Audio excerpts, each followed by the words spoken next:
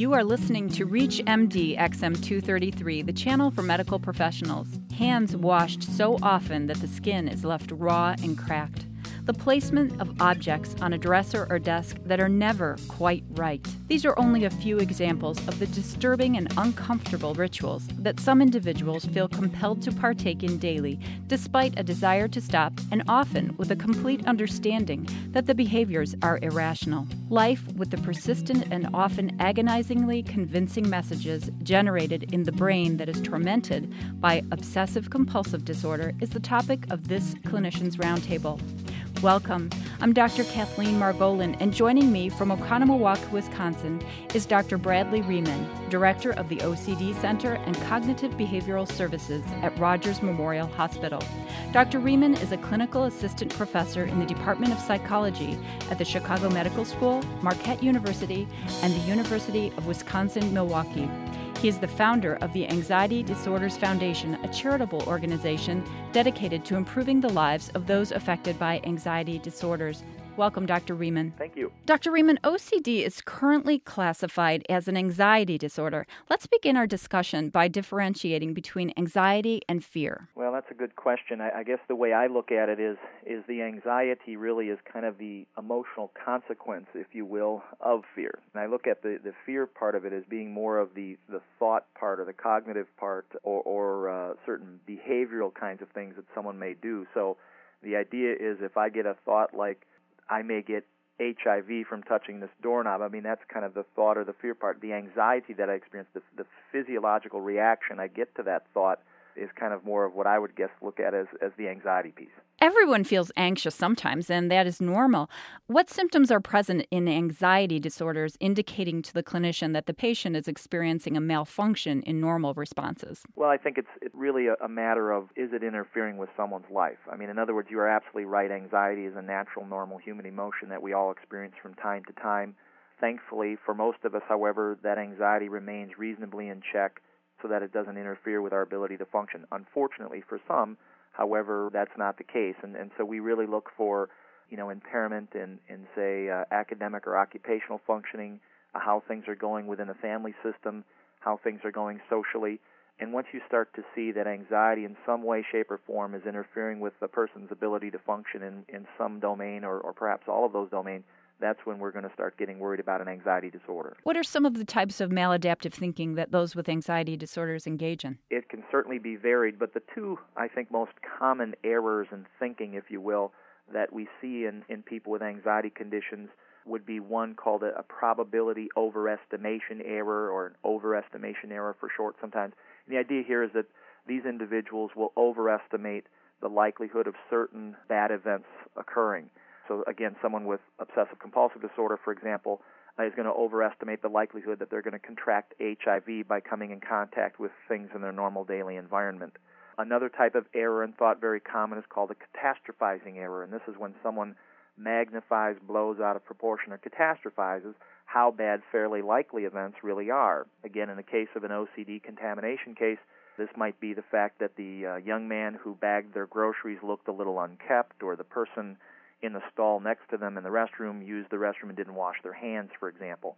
Everyone, from time to time, will make these errors in thinking, but someone with an anxiety disorder typically makes them far more often and has a harder time self-correcting them. Let's talk about causes. People suffering from OCD or sometimes their family members might attribute the disorder to a flaw in personality or, as was frequently done in the past by mental health professionals, to blame family dynamics. What do we now know about the causes of OCD? Well, I think we certainly know that it's not a flaw in personality, and we certainly know that it is not some sort of problem in family dynamics. It's pretty clear, Dr. Margolin, that OCD is a neurobiological condition. We don't know exactly what's going on. Many people feel that the brain chemical serotonin is involved, but clearly it's a neurobiological problem. If you've just joined us, you're listening to Reach MD XM233, the channel for medical professionals. I'm Dr. Kathleen Margolin, and my guest is Dr. Brad Riemann, Director of the OCD Center and Cognitive Behavioral Services at Rogers Memorial Hospital in Oconomowoc, Wisconsin. And we are talking about current perceptions and treatments of obsessive-compulsive disorder. Dr. Riemann, this is a really interesting shift for clinicians from looking at OCD as strictly a psychological disorder to now looking at it as a neurobiological disorder, but OCD is still considered an anxiety disorder. How does that affect how they look at OCD? I think that the thought leaders in the field, it doesn't affect the way they look at it at all. I think it's certainly something that most of us have felt for a long time, and the evidence continues to mount. If you go back to the old days where Sigmund Freud would have said it was a problem in toilet training or something like that would cause someone to have OCD. There's just virtually no evidence to support any of that kind of involvement. And I think that there are some psychologists who kind of still hold on to the thought that there are cognitive factors involved. A common one is this idea of thought suppression, where people with OCD, because these thoughts are very unwanted and very troubling, they try to push them out of their mind. And, of course, a paradoxical effect occurs. The harder you try to not think of something, the more you think of it. The old research laboratory example is try not to think of a white bear.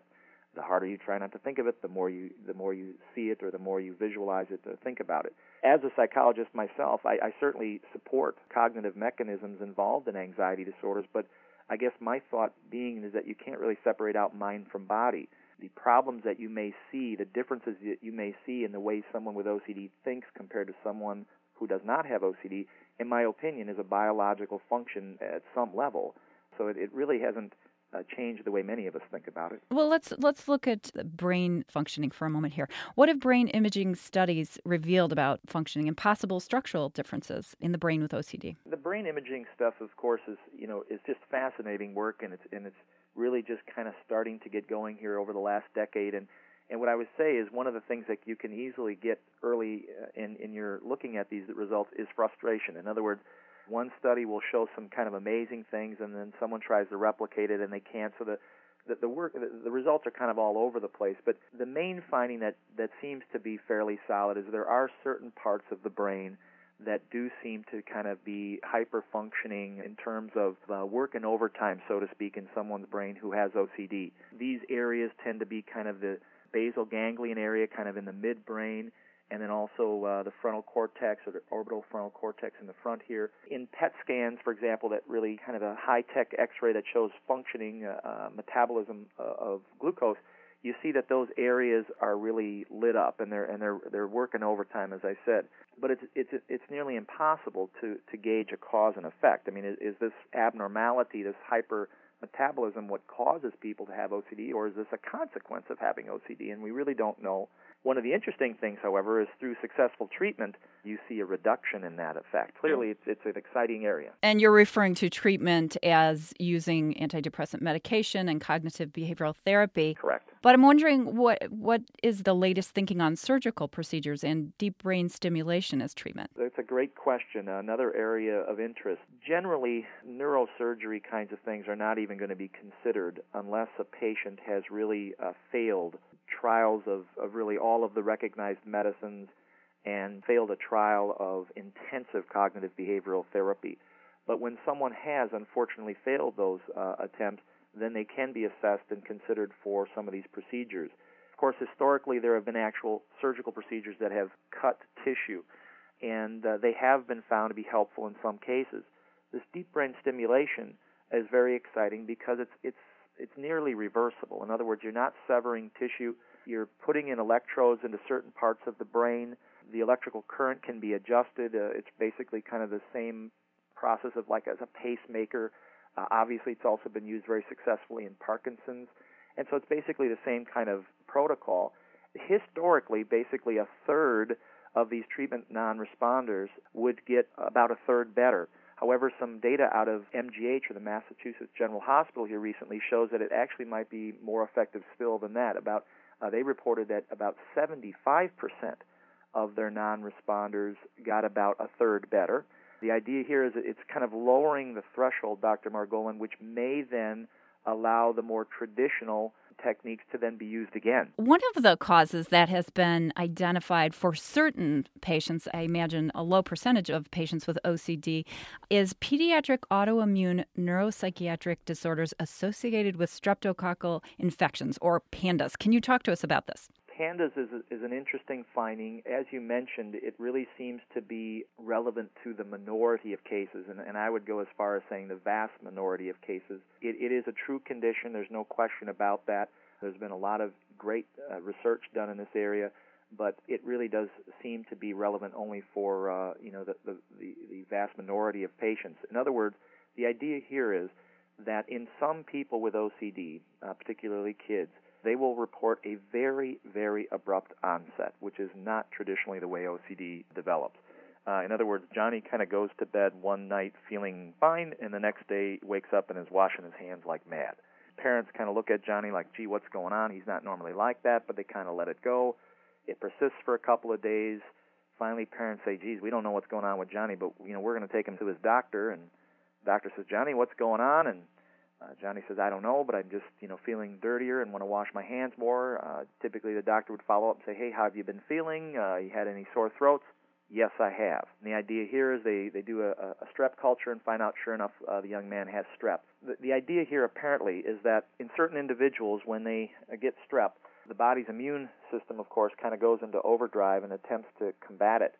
And unfortunately seems to affect, however, neurochemistry in a way in certain parts of the brain where it produces this obsessive-compulsive-like syndrome. And again, it's very abrupt onset, can get quite severe very, very quickly. And that seems to be what's going on. But again, we've only seen a handful of documented cases. Maybe of the 3,500 cases of OCD maybe we've seen 4 or 5. Now, we've seen hundreds of people who thought that they were PANDAS cases, but when taken, a closer look, it just didn't meet the criteria. Perhaps the OCD was there all along. Yeah, perhaps they had some symptoms all along, and this just kind of exacerbated the situation, or many times they didn't have a positive strep culture, that type of thing. Is the course of symptoms the same, or do the symptoms retreat when the strep goes away? Well, you can see this kind of amazing effect that for example, somebody has strep, they're given an antibiotic, and many times you will see a lessening of the obsessive-compulsive symptoms.